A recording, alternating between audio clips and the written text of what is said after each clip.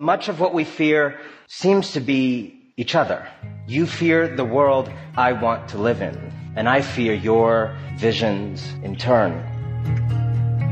This program is made possible by the members and donors to the show. To support the work we do, get commercial-free versions of every episode, and occasional members-only bonus content, visit the Contribute tab at bestoftheleft.com. Now, welcome to the award-winning Best of the Left podcast with clips today from Democracy Now!, On the Media, Backstory, The Majority Report, The Ezra Klein Show, and a TED Talk by Anand Giridharadas.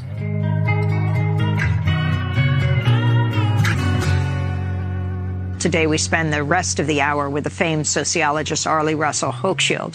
She spent much of the last 5 years with some of Donald Trump's biggest supporters researching her new book, Strangers in Their Own Land, Anger and Mourning on the American Right. It has just been nominated for an American Book Award. Congratulations, Arlie. Thank you. So talk about why you wrote this book. You're a professor at University of California, Berkeley, a sociologist. What brought you to Southern Louisiana? Well, 5 years ago, I felt we were already moving far apart and the right was growing. And I was in an enclave. A geographic enclave, media enclave, electronic enclave. We're all in enclaves. And I figured I want to get as far out of my enclave as I possibly could. I'm Berkeley, California, teach sociology. Where's the opposite end? I thought, okay, the right is growing in the South. So, South. It's growing among whites.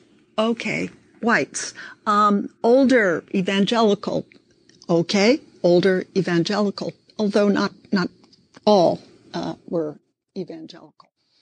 And where's the super South? And I looked at 2012, how many whites voted for Obama? In California, it was half. In the South as a whole region, it was a third. And in Louisiana, it was 16%. I thought, super South. Okay, that's where I want to go. So as luck would have it, I had one contact there, and I took it from there. In the end, over 5 years, I interviewed 60 people. 40 were Tea Party enthusiasts. And what I really did was want to climb an empathy wall. I wanted to take my own political alarm system off and actually try and see how it felt to be them. And actually, I had an interesting experience with one of the first women I met. She was a gospel singer in a Pentecostal church, very friendly, outgoing. I met her at Republican Women of Southwest Louisiana meeting. She was across the table. She said, I love Rush Limbaugh. I thought to myself, I should talk to her. I don't know why. I'm interested. I'm curious. So at Sweet Teas the next day, she said, I love Rush Limbaugh because he hates feminazis. Okay, it took a little while. And I said, well, what is feminazi? Well, it's those feminists, that are hard and tough and mean and ambitious. I thought, well, I don't like hard, tough, mean people either, thinking that. And then she said, has it been hard to hear what I'm saying? I thought, well, she's looking back at me. And I told her, actually, no, it's not, because I have my alarm system off and I'm trying to find out what life feels like to you. So, and then she said, I do that sometimes. And then we had that actually in common.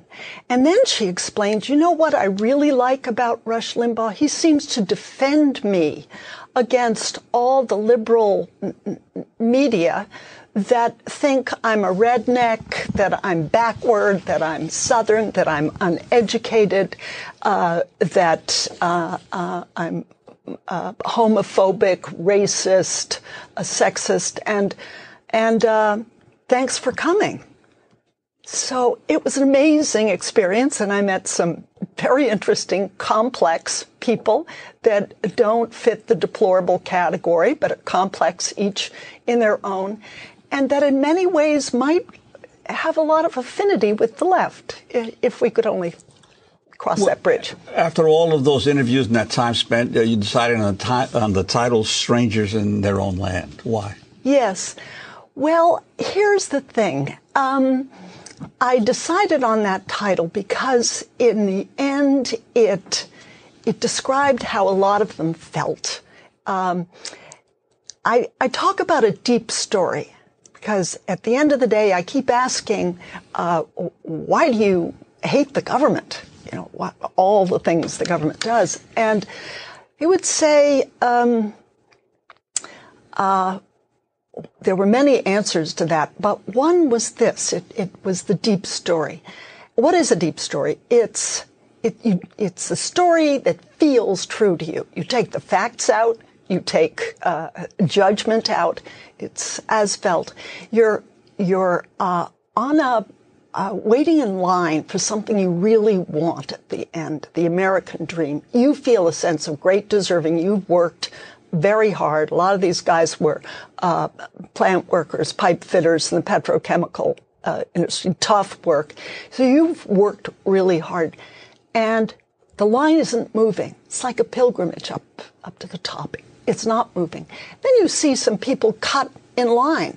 Well, who are they? They are affirmative action women who would go for formerly all men's jobs, or affirmative action blacks who have been sponsored and now have access to formerly all white jobs. It's immigrants. It's refugees, and from as felt the line's moving back. Then they see Barack Hussein Obama, who should impartially be monitoring the line, wave to the line cutters. And then you think, oh, he's their president and not mine. And in fact, he's a line cutter. How did he get to Harvard? How did he get to Columbia? Where did he get the money? His mom was a single mom. Wait a minute. And then they begin to feel like strangers in their own land. They feel like the government has become a giant marginalization machine. It's not theirs. In fact, it's putting them back. And then someone in front of the line turns around and says, oh, you redneck, you know, and that feels insult to injury. It's just the tipping point at which they feel not only estranged, I mean, demographically, they're getting smaller. They feel like they're religious in an increasingly secular culture.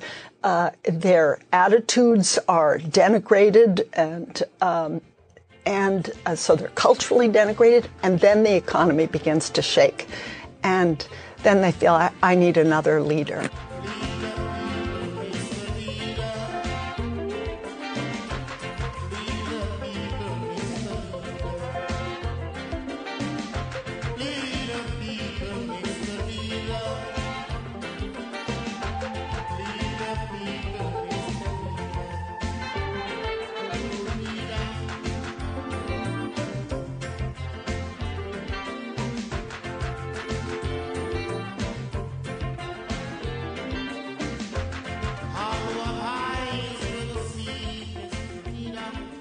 Because Kentucky is both a Trump stronghold and a place where Obamacare has been so successful, from the outside, it's easy to see it as a place where people are voting against their own interests, something that we liberal elites often say about people who voted for Trump.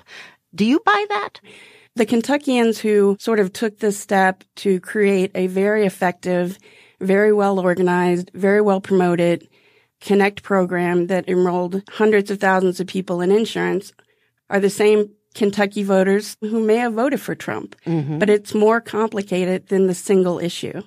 I think the fact that you acknowledge the liberal elite view, that does have an effect on people when the message they're getting is that not only are their political opinions wrong, but they are also perhaps not intellectually sound.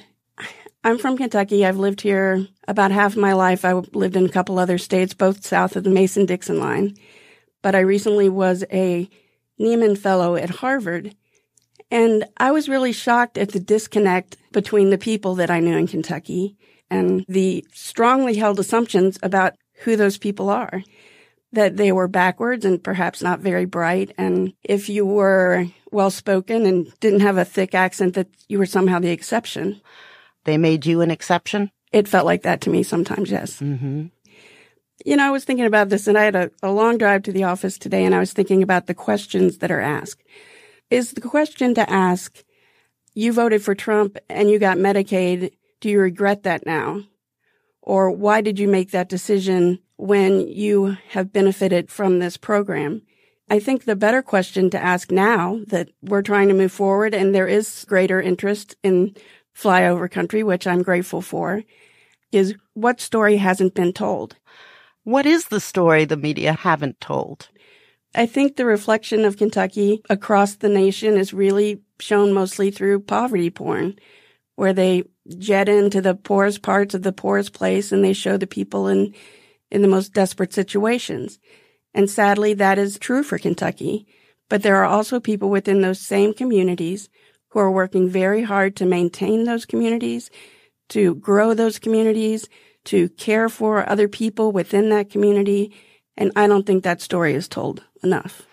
And do you think that if that story were told, it would offer clarity in the current debate over the Affordable Care Act and its repeal? The focus is mainly on the cost, and that in the long term, the system is going to bankrupt healthcare overall. So by helping those who previously were uninsured, the story is that we're threatening the entire system for those working class or middle class people who are more worthy of getting health care. You know, the representative who said people without pre-existing conditions lead good lives and therefore shouldn't have to pay for people who don't lead good lives. That reduces the status of one's health to your ability to work hard enough to maintain it. I have asthma. I've worked since I was 16 years old. Does the fact that I have asthma make me less worthy to have health insurance if I lost my job? I think it's a moral question. So you have given people, a large number of people, medicine and access to care that could be either life-changing or life-saving. And now you're coming back around and you're saying, no, not really. We didn't mean it. And why isn't that a question of morality and not of fiscal responsibility? You mentioned that perhaps some Trump voters didn't actually think he would repeal Obamacare, but that he'd make it better. What about now? Is the congressional chaos eroding that belief? I think the congressional chaos is largely invisible to a lot of middle-class working folks who are trying to get through the end of their week. They're not that engaged in the political increments of policy. And so, unfortunately, I think it takes until people get slapped in the face with the reality to prompt action. And that's happened in Kentucky, where the town halls have been filled with people who are angry about the possibility of losing their health care. And there are a lot of activists in Kentucky who are also actively working to help motivate people to tell their leadership that they want to keep their health care. Given that you don't live in this bubble, what do you wish Kentuckians could hear from the media and from Washington? And what do you wish Kentuckians could say to the media and Washington? I think it's two-pronged. One, yes, fundamentally there are people who live here who've been suffering for generations. Two, there are highly qualified, competent people who have been successful in their education and their lives who also live here and who also may have voted for Trump. And I think that's the total message that has been lost. It's not just ignorant rednecks who voted for Trump. There are people who I know to be very intelligent, pillars of the community who voted for Trump. So there's not a Trump voter. This disconnect between the media elite who were sure that Hillary was going to win and the people here that I knew who were sure that she was going to lose has to be sort of a jumping off point. We have to look at how that's happened. And I don't think it's happened over the course of this election. I think it's happened over a long number of years. I saw a recent map of where journalists are. There's huge parts of the country where there's not very many. So let's see about getting out here. Have some people move here to cover Kentucky or, look for people on the ground who are familiar with their communities and have a history of reporting them. That's how things will change. It's not going to change by sending an occasional reporter to Whitley County to say, Trump voter, do you now wish you hadn't voted for Donald Trump? I don't think that's the right approach. Mary, thank you very much. You're welcome. Mary, what are you laughing about? Did I defend my people adequately? That's what I'm wondering. I think so. I wasn't attacking them. No, I don't think you were. I just think it's hard to articulate because on the face, it seems so incongruent. But I think that's why it matters to have some depth and knowledge of the place that you're trying to report on, because a lot of red states have not been on the media's agenda for quite some time. Yep. I mean, that's the thing. Yes, there were Trump rallies, but there were also large protests. There was a women's march in Lexington, Kentucky that I have never seen a crowd that big. And there were places like Pikeville and Moorhead and Bowling Green who also had anti-Trump rallies. So there's not just one kind of Kentuckian that people are used to sort of checking a box about. There's a lot of different kinds of us. Come meet us. Moon of Kentucky, won't you keep on shining? Shine on the one who's gone, proved untrue. Blue moon of Kentucky, won't you keep on shining? Shine on the one who's gone, left me blue.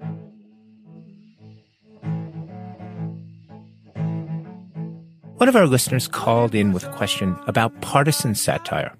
Hi, this is Margot from Washington, D.C. Why does it seem like liberals have a monopoly on satire? Why isn't there a conservative version of The Daily Show or Colbert Report or Last Week Tonight? Did conservatives ever have popular satire? We got political historian Brian Rosenwald on the line to answer Margot's questions. He told me one of the biggest names in conservative media today actually struck a satirical chord early in his career. It might surprise people today because the show has changed over time, but especially in the early days when Rush Limbaugh went national in 1988, he did all kinds of satirical bits. He did one thing where he played a record and he told his audience, if you play it backwards, you're going to hear the devil. And he had someone overdub like voice parts in so that when he played it backwards, you heard this voice speaking to you and silly, fun kind of things like that. And was it the voice of Ted Kennedy? I can't remember who did the voice, but Ted Kennedy is a frequent target on conservative talk radio in a satirical way. Rush did a parody to the tune of Dion's The Wanderer that was called The Philanderer. The lyrics include lines like, I'm the type of guy who'll never settle down because I'm a philanderer. Yes, a philanderer. I sleep around. And he makes jokes. He used to say he was a supporter of the women's movement when he was behind it. You know, things that to a certain ear were very funny. And to other people, they were horrible. But just like, you know, Jon Stewart can make a joke about white Christian men in a way that his audience might find funny, Rush Limbaugh can do that with minority groups. But if conservatives can do satire, why isn't there a conservative version of The Daily Show or The Colbert Report? Actually, Brian, they've tried. There was a Fox show called The Half Hour News Program that didn't last very long, frankly, because it wasn't very good. And it's the same problem liberals had in talk radio. They're not as focused on entertaining. They have more political goals. So the venue and the audience really matter incredibly. Brian, it seems like both liberal and conservative satirists need to make fun of somebody. Somebody needs to be, quote, victimized by their humor. But is it possible that conservatives more often make fun of groups that are currently or at least were quite recently marginalized, not really part of the establishment, genuinely discriminated against? I think that's true, but I think to understand from a conservative perspective, satire at its best is challenging established power structures. And I think to a lot of conservatives, because the status quo was changed through the rights movements of the 60s and 70s, they feel like groups were being favored by government. They feel like they are being put down and are powerless themselves. And so to them, targeting those people, they don't see minority groups. It's one reason that conservative satire can be so controversial. To a liberal ear, the bits sound horrible. They sound racist. They sound sexist. Right. To a conservative ear, it sounds like these people who are getting, the government to go to bat for them and be on their side and advantage them over you, the long-suffering conservative who feels marginalized and maligned and isn't sure what you can say in polite company anymore. It's nice to be able to hear someone saying the things that you're thinking and doing it in a funny way. We called Margot back to see if Brian Rosenwald answered the question. I think it was very surprising to learn that conservative groups might themselves feel maligned. And as a fairly liberal person, it would be hard for me to see it that way. So it's interesting. Margot, did you find The Philanderer, which I will deem classic satire, did you find it funny?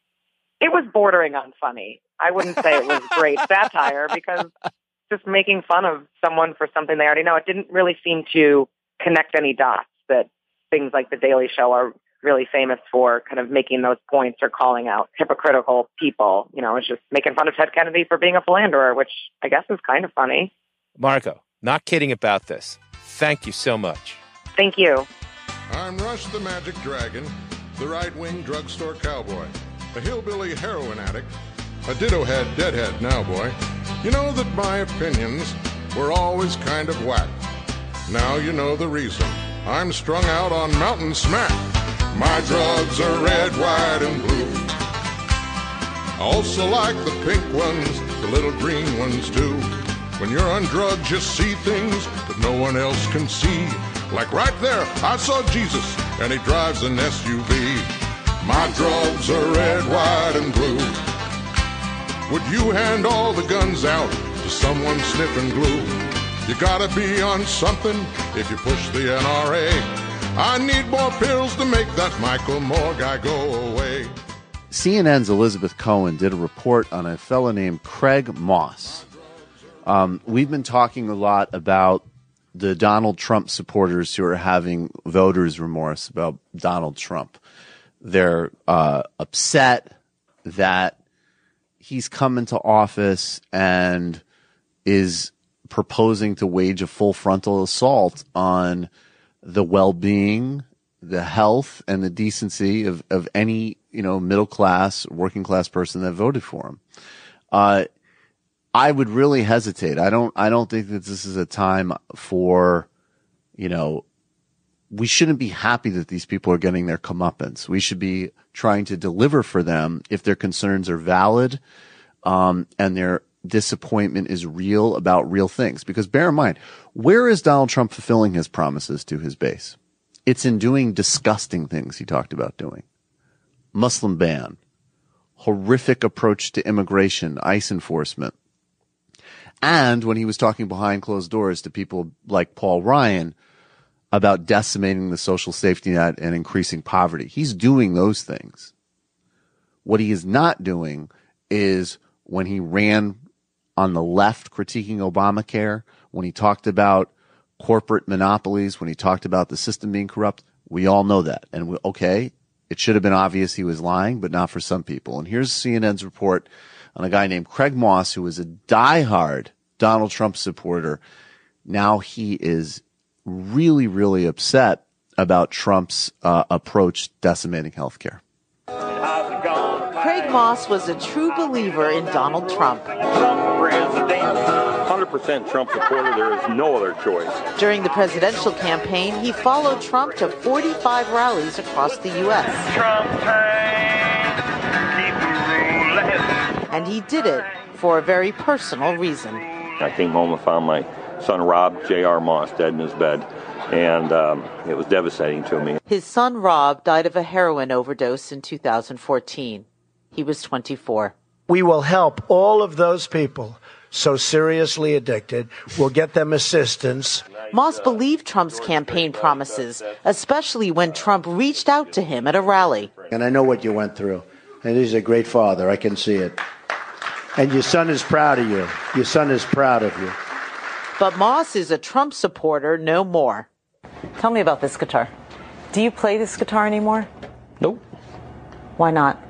I'm not on the Trump trail anymore, and I've lost my heart to play the Trump songs. Moss, who believes his son might still be alive if he'd had health insurance, can't believe Trump supports the Republican health care plan. It would increase the number of uninsured Americans, and it would end the Obamacare requirement that the 31 states with expanded Medicaid cover addiction services. I believed everything he said. And now? Now I don't believe that he was true in his word when he was speaking. I think he was looking for votes, to be honest with you. It's not at all what Mr. Trump promised everybody he was going to provide for us. And I feel let down. I'm angry. I feel hurt inside. Now that Moss has changed his tune, the only song he wanted to sing for us is a song he wrote in memory of his son. Thinking about the times we spent together. Well, that's really depressing. I remember that, when Donald Trump would talk about that Bible parable, I think it was, that's very popular with conservatives about letting the snake in, and that you're letting it in because you know what it was. And we said it at the time, he's describing himself. Do you have that? You knew damn well I was a snake before you took me in. That should have been his thank you tour to all of his supporters.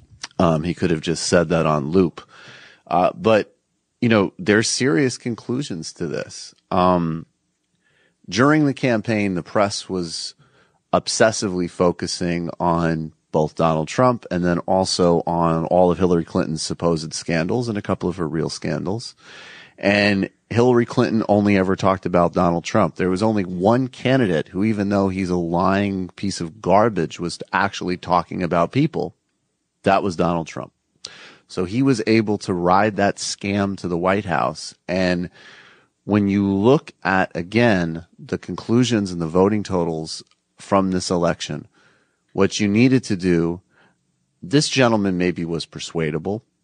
It seems to me that if you made clear that this real estate scumbag is going to take away your health insurance and would never have helped your son, he'll use your son to get votes, that might have persuaded him. You combine that with some of the depressed totals of people that needed to come out, African Americans in Wisconsin, as an example. They needed a message on the economy, which once again was not forthcoming. And the only reason to keep restating this point is not to beat a dead horse, because the horse isn't dead yet. They still have not converged and clarified even remotely on a message. They talk far more Russia than Medicaid. That's a big problem. Should learn from this segment.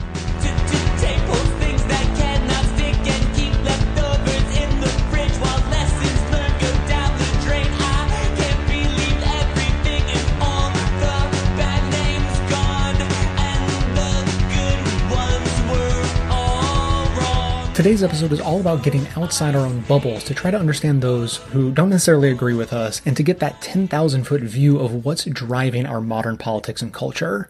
And this is a task I think becomes more and more important as our media universes naturally narrow, with our phones and social media feeds increasingly showing us only that which we already agree with, of course sprinkled with cleverly disguised lies and opinions. Well, the News and Politics show that I've been listening to longer and more consistently than any other shares this value. On the Media is WNYC's weekly investigation into how the media shapes our worldview.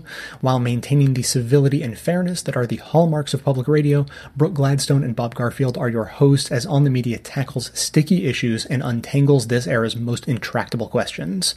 Catch them on their podcast, as I have each week for the last 12 years, if you can believe it. That's On the Media on Apple Podcasts, Google Play, Stitcher, Spotify, or wherever you get your podcasts.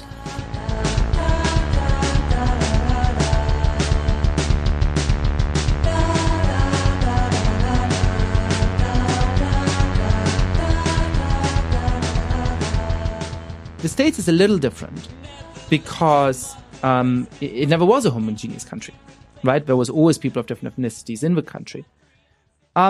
But there's a very clear racial hierarchy. Sure, you had Native Americans. Sure, you had African Americans, but they were very badly treated. And though you had people from more different nations and religions coming in, they actually still had a lot of commonality. by and large, they were European and Christian, right? Some Jews. And now, for the first time, the country has to actually grapple with making a multi-ethnic society, which it has always been, but an equal multi-ethnic society where we're overcoming the racial hierarchy. And by the way, we've made some real progress in that compared to 50 years ago.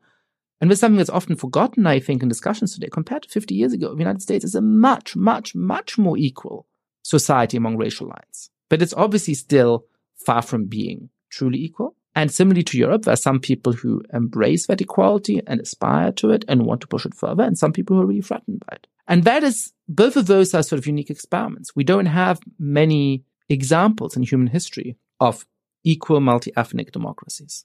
So we're struggling to create one. So this speaks to a debate that has been very heated and long-running over the past 2 years, I would say 3 years maybe in America, which is the rise of right-wing populism, which I think we, again, typically talk about this in America about Donald Trump, but it's the Le Pens in France. Yep. It is Brexit in England. I mean, you see this in a lot of different countries. Is it a function of economics and economic stagnation? Right. So as soon as the economies are growing well again, it'll just sort of like poof, go away. Or if we had a better social safety net, it would poof, go away. Or is it a reaction to these very sharply changing, very fast changing demographics? I mean, something I think people don't always realize is that in America and then also in Europe, the demographic change, the racial and ethnic demographic change in the past 50 years, very rapid, 30 years has been very, very rapid, particularly in Europe because of the opening of the EU. A lot of the evidence I've seen has tilted me more towards this is about changing demographics. It was not all that heavily correlated to growth rates in the last couple of years. But I also recognize the interplay is complicated. I'm curious where you come down on that, where the evidence feels strongest to you. So let's take them one by one. So I think that there's a lot of really simplistic thought going on in this space. The first simplistic thought is that it has to be one or the other, right? And that's just like, generally speaking, the social world is not monocausal. When really interesting big phenomena are going on, it's rarely one thing that makes it happen. I know, it's often an interplay, right? Well, no, it's not a bummer because it means that, it is, that if all you have these to write things about that... it. I'm just kidding. I guess, I see what you're saying. It's a dumb joke. So first of all, it's not clear to me that we have to remake it one or the other. But even when you look at each of them, it's a little more complicated than people want to say, right? So I've seen a lot of analyses which are, does your income level predict very well whether or not you support Donald Trump? No, it doesn't. It doesn't. It's true. It doesn't. So it's nothing to do with the economy. I think that's such a simplistic thing to jump to. It seems to me that when you look into the granular details, it becomes much more predictive. So it's not about how wealthy are you. Because the very poorest often aren't that tempted by forms of populism or even forms of fascism historically, because they have direct benefits that they get from the state and they sort of need it in a bigger way. And precisely because it's often around resentment. It's a feeling of decline. Now, people at the very bottom of society who've always been at the bottom don't have a feeling of decline. They've always been at the bottom.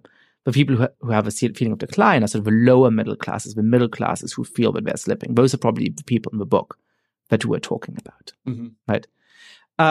So that's the first reason. Also, historically, like the people who vote for Republican are much wealthier, right? So actually, that's shifted down in the Trump election. That's significant. But what's really going on, I think, is, and I know people sort of ballyhoo this phrase, is economic anxiety. When you look at the communities who voted for Trump, it is people where locally there's very little economic growth, who perhaps are still doing fine, but who have neighbors who are underwater on the mortgage, who have the next community over that's not doing very well, who are in sectors of the economy where they actually have good reason to think that they're going to suffer from automation and so on, who are in more rural areas, which aren't profiting from globalization and technology in the way that New York City or Washington, D.C. and the Bay Area are.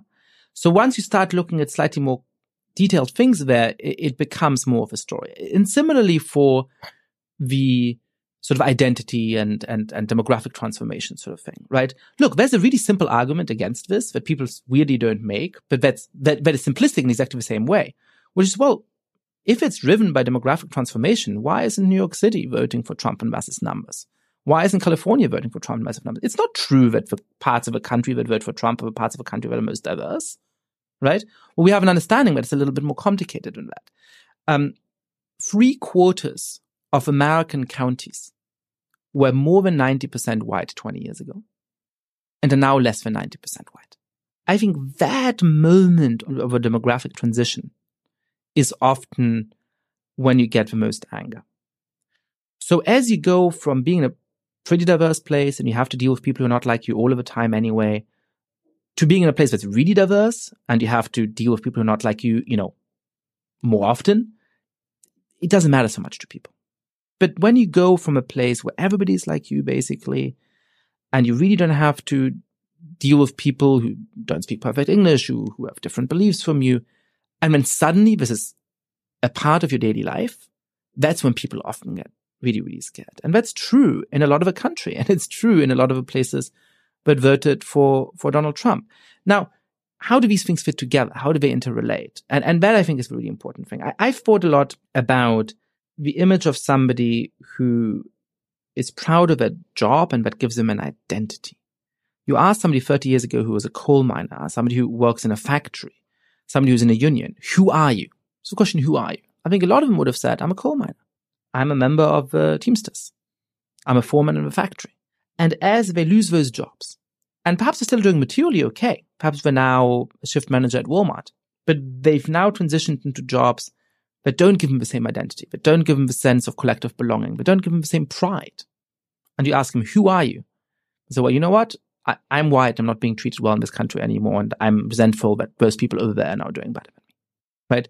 So a lot of the racial resentment, a lot of the resentment at the demographic transition, I think, is itself driven by those underlying, more complicated economic fears. It's one thing to say, look, I'm twice as rich as my parents were. My kids are going to be twice as rich as me.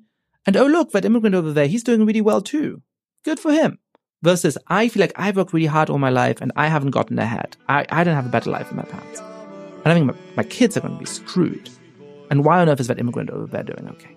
Right? It just changes the context in which we have this conversation.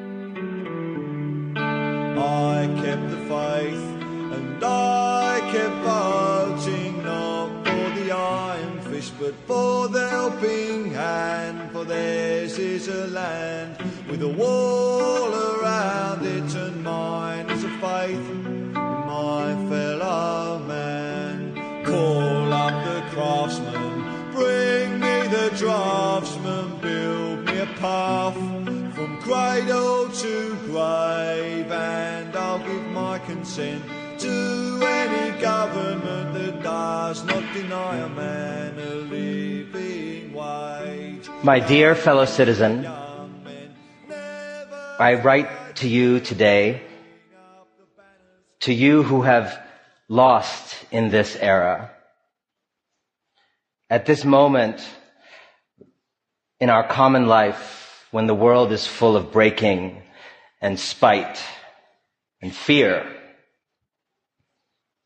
I address this letter simply to you, even though we both know there are many of you behind this you, and many of me behind this I.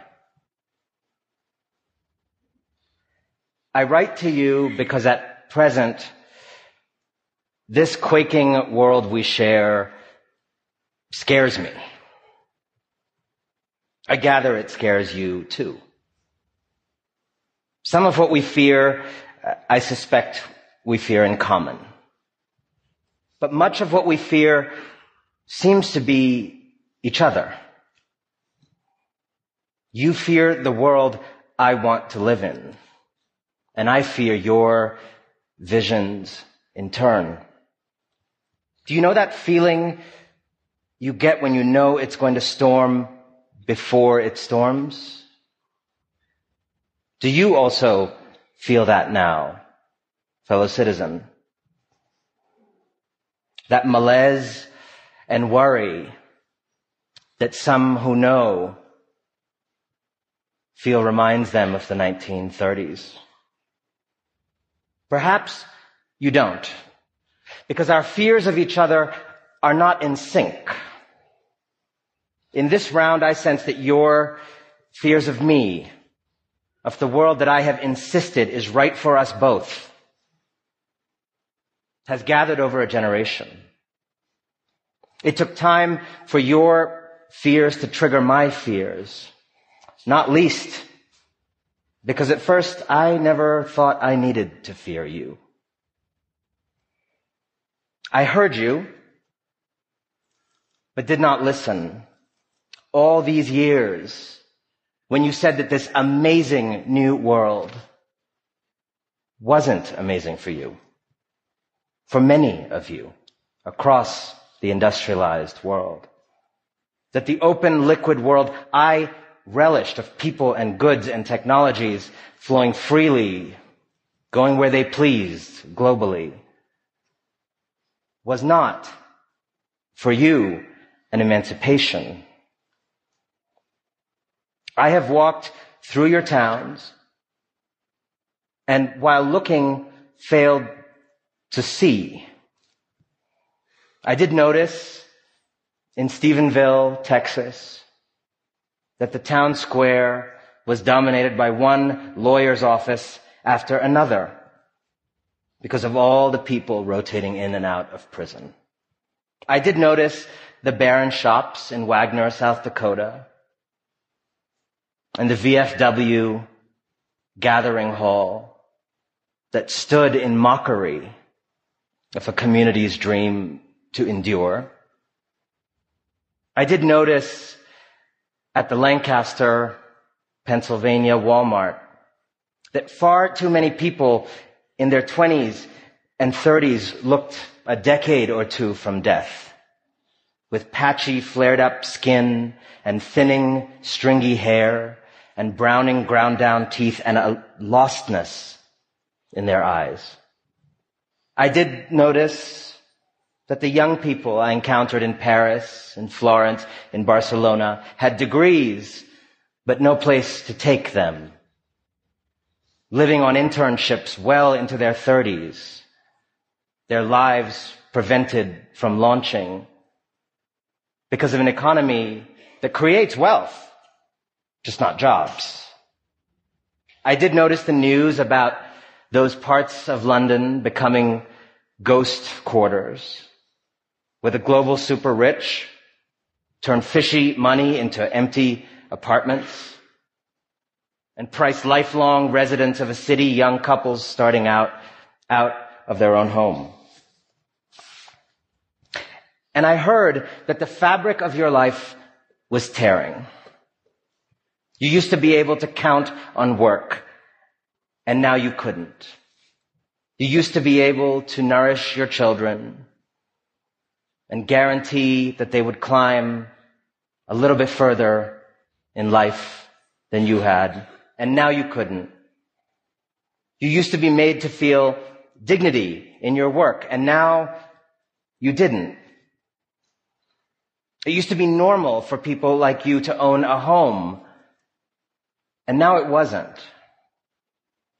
I cannot say I didn't know these things, but I was distracted, creating a future in which we could live on Mars, even as you struggled down here on Earth. I was distracted, innovating immortality, even as many of you began to live shorter lives than your parents had.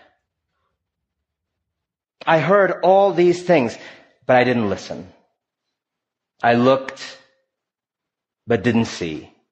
I read, didn't understand.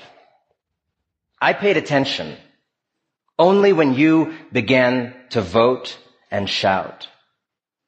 And when you're voting and shouting, when the substance of it began to threaten me. I listened only when you moved toward shattering continental unions and electing vulgar demagogues.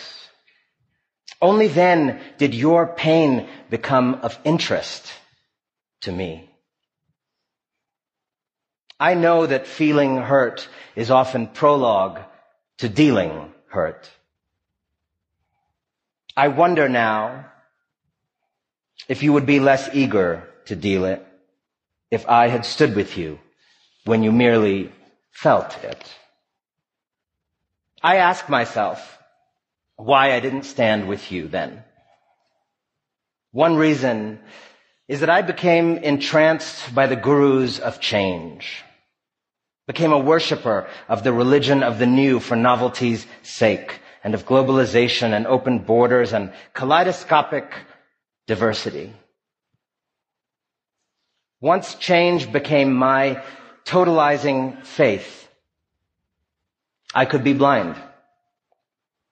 I could fail to see change's consequences. I could overlook the importance of roots, traditions, rituals, stability, and belonging.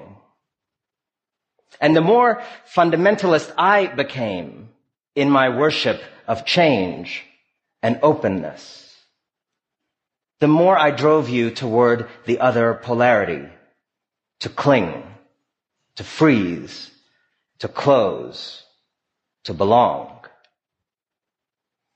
I now see, as I didn't before, that not having the right skin or right organ is not the only varietal of disadvantage.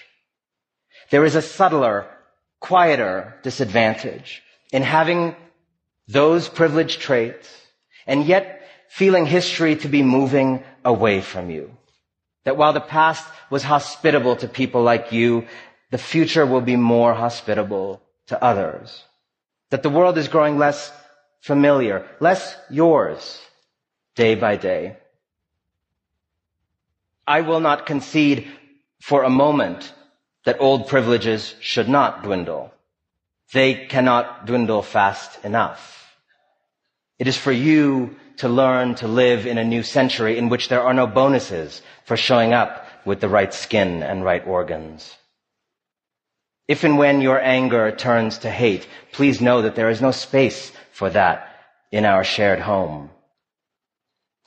But I will admit, fellow citizen, that I have discounted the burden of coping with the loss of status. I have forgotten that what is socially necessary can also be personally grueling. A similar thing happened with the economy that you and I share. Just as I cannot and don't wish to turn back the clock on equality and diversity, and yet must understand the sense of loss they can inspire, so too I refuse and could not, if I wished, turn back the clock on an ever more closely knit, interdependent world and on inventions that won't stop being invented. And yet I must understand your experience of these things. You have for years been telling me that your experience of these things is not as good as my theories forecast. Yet before you could finish a complaining sentence about the difficulty of living with erratic hours, volatile pay, vanishing opportunities, about the pain of dropping your children off at 24-hour daycare to make your 3 a.m. shift, I shot back at you before you could finish your sentence, my dogma about how what you were actually experiencing was flexibility and freedom. Language is one of the only things that we truly share.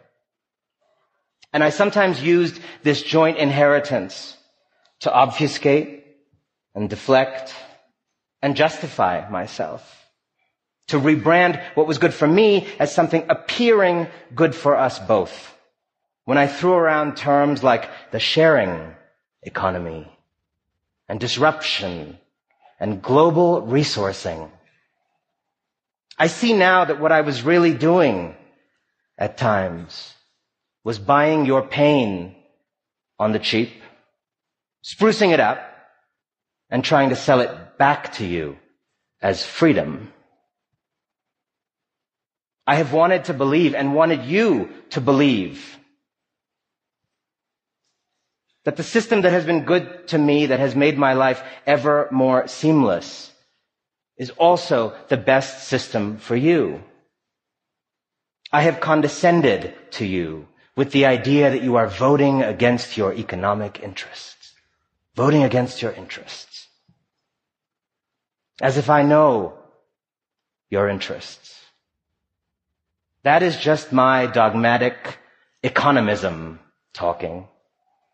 I have a weakness for treating people's economic interests as their only interests, ignoring things like belonging and pride and the desire to send a message to those who ignore you.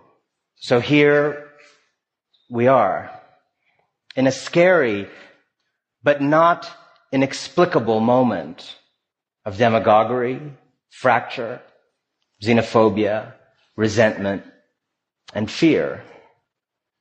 And I worry for us both if we continue down this road. Me not listening, you feeling unheard, you shouting to get me to listen. I worry when each of us is seduced by visions of the future that have no place for the other. If this goes on, there may be blood. There are already hints of this blood in the newspaper every day.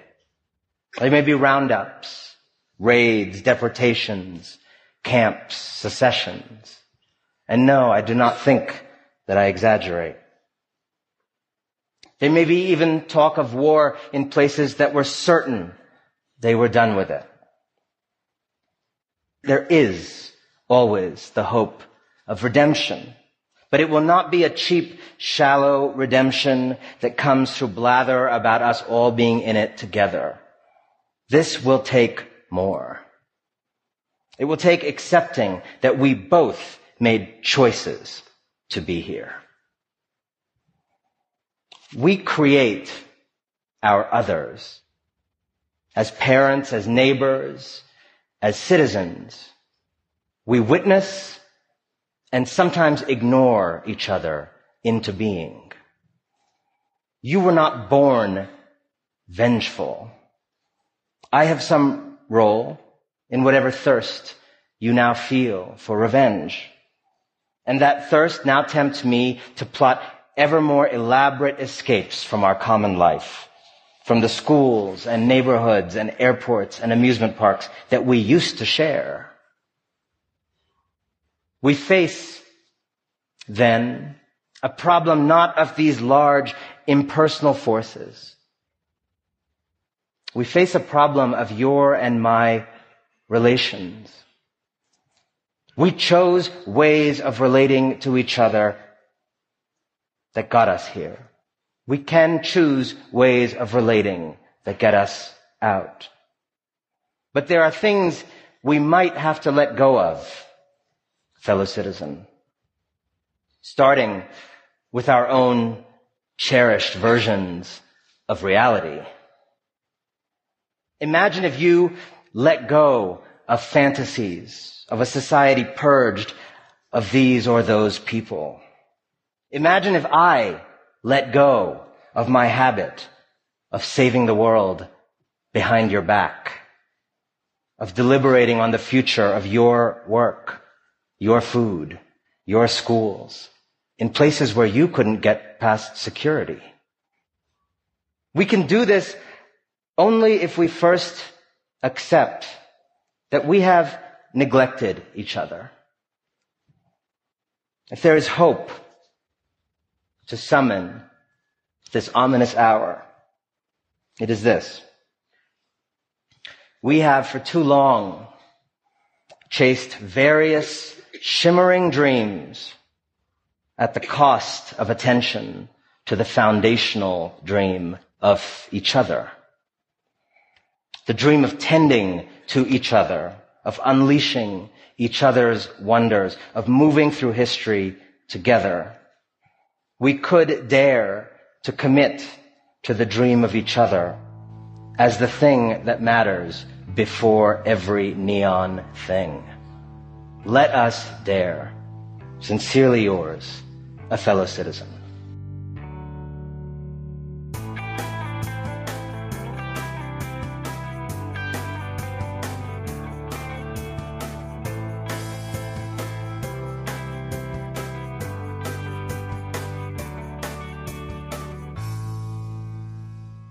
We just heard clips today, starting with Democracy Now!, speaking with Arlie Russell Hochschild about the deep story of what drives Trump supporters. On the Media spoke with a Kentuckian about the many complicated layers within a deeply red state. Backstory examined conservative versus liberal humor. The Majority Report discussed the case of a die-hard Trump supporter who lost faith in a heartbreaking way. The Ezra Klein Show looked at the shift in identity felt by those left behind by globalization. And finally, we just heard a TED Talk trying to reach across the divide and at least get us to understand that we haven't been taking the time to try to understand each other as our world changes. You can find links to each of these segments in the show notes for easy reference and sharing. And now, we'll hear from you. Hi, Jay. It's Dave from Olympia, Washington. Just finished listening to what to me is the most recent show on taxes, and the conversation, the clip you played from the Jacobin radio show was super interesting, and it got me thinking. They talked about the myth of kind of the entrepreneurial guy has an idea, has an invention, goes out and builds this thing that makes society better and gets rich because of it. And they moved on very quickly. But another point is that's just not historically accurate. That isn't how, things happen. So rarely does the person who has the brilliant idea, the innovative idea, ever manage to profit from it. It's sad and, feed my cynicism, but more often than not, that brilliant individual is taken advantage of and robbed blind and left, bitter and destitute and, just crippled by the system. More often, and the example, I don't remember where I read this, but the example of, brilliant innovations which make somebody rich are clever ways to screw lots of people out of little amounts of money. And I don't know if it was a made-up story or if this was actually going on, but, the idea of, parking meters. Everybody pays, a couple bucks for parking. This guy was going around marketing parking meters that would auto-detect when a car pulled away. And so that, the next car that pulls into the space wouldn't get that, free 20 minutes left of parking that the previous, individual parking there had left on the meter, that it would, as soon as a car moved off, it would zero out. And so, this inventor's brilliant idea was to, basically take those little bits of, spare change that essentially people were, paying forward. Hey, there's 30 minutes left on my meter. I'm done here. I'm going to leave and go do whatever my next errand is. And hey, the next person to park here gets free 30 minutes. It basically, ends that practice, and they gather up that, whatever spare change the city, your parking department at the city is losing because of that. But it's just, nobody is made better by that invention. It's just lots of people are either, cheated out of the ability to pay something forward, or, nobody gets any free largesse. Everybody's now paying for parking. But it's not like there's more revenue generated or more, more parking spaces created or less congestion. It's just a way to kind of skim a little bit from everybody. The other idea, and I felt like they were dancing around it but never actually said it, but to crystallize, wealth is created by groups of people. Individuals never create wealth, right? And I think we can all agree on that. Workers working together, management, directing that, the people that own the resources that led to the whatever product you're making. They all come together to make wealth, make society, better, a more wealthy place with more, with stuff, either more stuff or stuff of higher value. And conservatives regularly rail against, redistribution and, you shouldn't play a role in distributing that wealth. But that's exactly what happened. Groups of people make wealth. the government redistributes it. The society at large, or whatever you want to call the structure you're living under. Our country's decisions and the choices that we've made around how we, decide what inheritance taxes look like, how we, in the law, state property rights to be, and then either enforce them or don't enforce them for certain groups of individuals. The choices we've made around contract law and around patents, those are all decisions about how to distribute the wealth that's created by groups. And by and large, the choices are to distribute that wealth upward. And though, we're a capitalist society, that's kind of by definition what capitalism is all about. But the distribution is already it's not happening according to the value you added or your hard work. It's happening according to decisions by the government.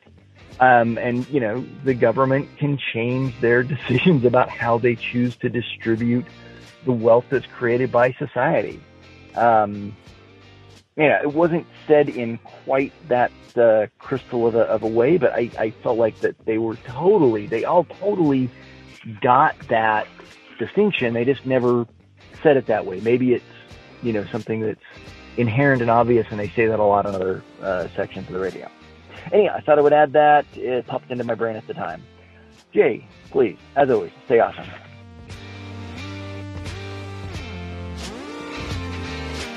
Hi, Jay. This is Ryan. I'm a straight-cis male from a small town in Washington State, living in San Diego. I grew up in a conservative background, with only within the last 5 years have I shed that, with a large amount of credit going towards the best of the left, so I thank you for making such a well-thought-out podcast. I'm in the Navy and have a consistent interaction with conservative military members who very often repeat conservative talking points to me.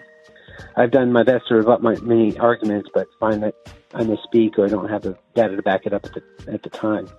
Later, when listening to my progressive media of choice, I think to myself, wow, I really wish person A could be here for this.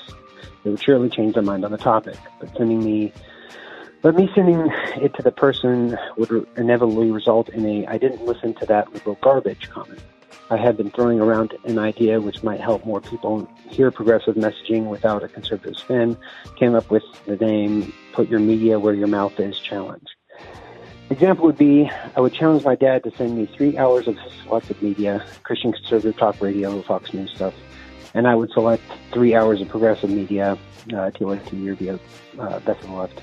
We would be in agreement to watch the stuff over the next week and then talk about what we liked and disliked from the pieces provided. Although it would require my consuming of a steady stream of Rush Limbaugh, this would allow me to bring facts into the discussion when we reconvene. I think it would probably be best to focus on a singular topic such as income inequality or health insurance. Anyway, I appreciate the show. Have a great day.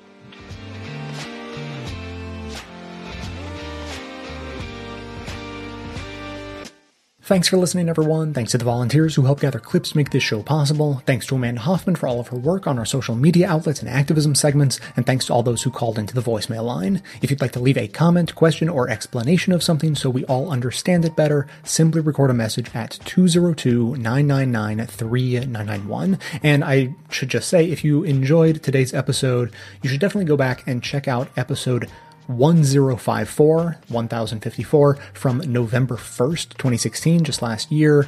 It was very similar to this one. It was even titled something very similar.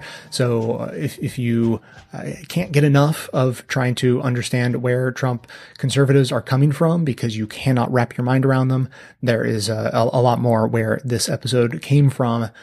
And I've got to say, just in terms of this episode, it was such a relief to come across that clip I put in today's show about conservative humor, because longtime listeners might even remember that a while back I struggled on the show to understand conservative humor. And there was a little bit of a conversation about it. People were calling in, and even the conservatives who would call in on the voicemail line couldn't really explain why conservative humor was funny to them. I mean, basically their answer was just, come on, lighten up.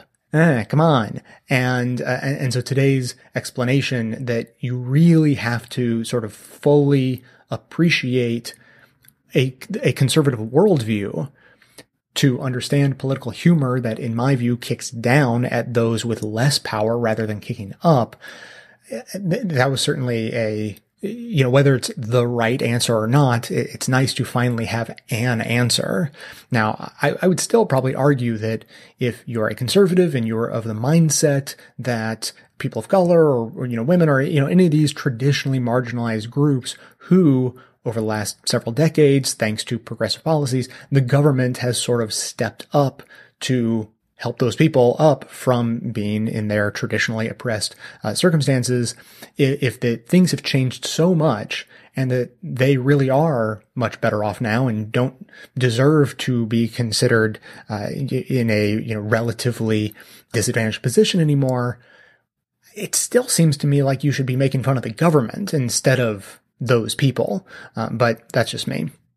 The other thing I want to talk about today is this sort of famous concept. I mean, there was a study about it, and it's a concept that goes around every once in a while, that the way we label things and how we come up with political policies and the way government suggests how things should go are interpreted vastly differently by people based on who is proposing the policy.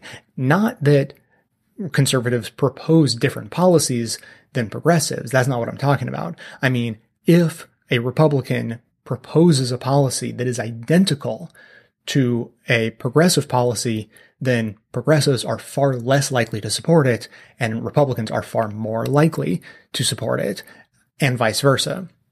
And the way they do these studies is not because Republicans are often suggesting progressive policies, but they will take a policy that, say, President Obama put forward, and they will just lie to people taking a survey and say, Republicans put forward this policy. Do you support it? And in that way, you can see people's reactions change based not on the policy itself, but based on who proposes it. And so that, I think, is part of this much larger idea about how labels and party affiliations completely, well, maybe not completely, but pretty badly blind us to deciding who and what to support.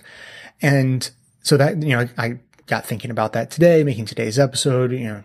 As we look outside of ourselves, most of the people listening are of the progressive persuasion. And so we're looking at people who we don't necessarily understand or talk with very often. So we don't get that perspective a lot.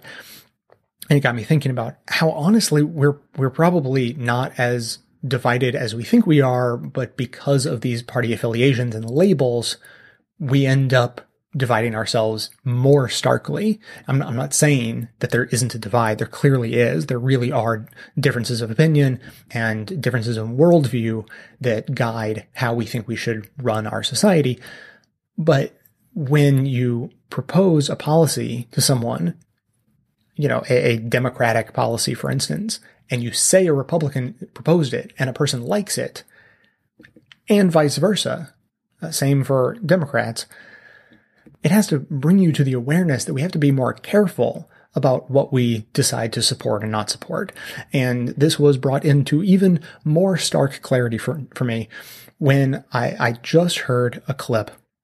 It's a policy proposal about climate change that is being presented as a conservative Republican proposal that will appeal to Republicans in a way that no other policy really has, and that it has, been sort of stewed on by conservative economists and climate activists, and it's been presented to the Trump administration, and they really just think that this is the way forward. That if Trump and the Republican government isn't happy with our current set of regulations or our the way our Paris Agreement is structured, then this is the replacement policy that can really help conservatives get on board. And just one of the elements, to give you a taste of it, is that it actually reduces regulation. Just a taste of it. There's a lot more, obviously. And so I thought what I would do is start this conversation today and promise you that there is a climate change episode coming the beginning of next week where we will continue this conversation. So just be sure to tune into that, listen to the clips and this policy that I'm referring to, And we'll continue the conversation at the end of the show. We'll try to explore if conservatives are swayed at all by this, new Republican conservative facing policy. And we'll see if progressives have a negative response to it because of its seemingly conservative leanings.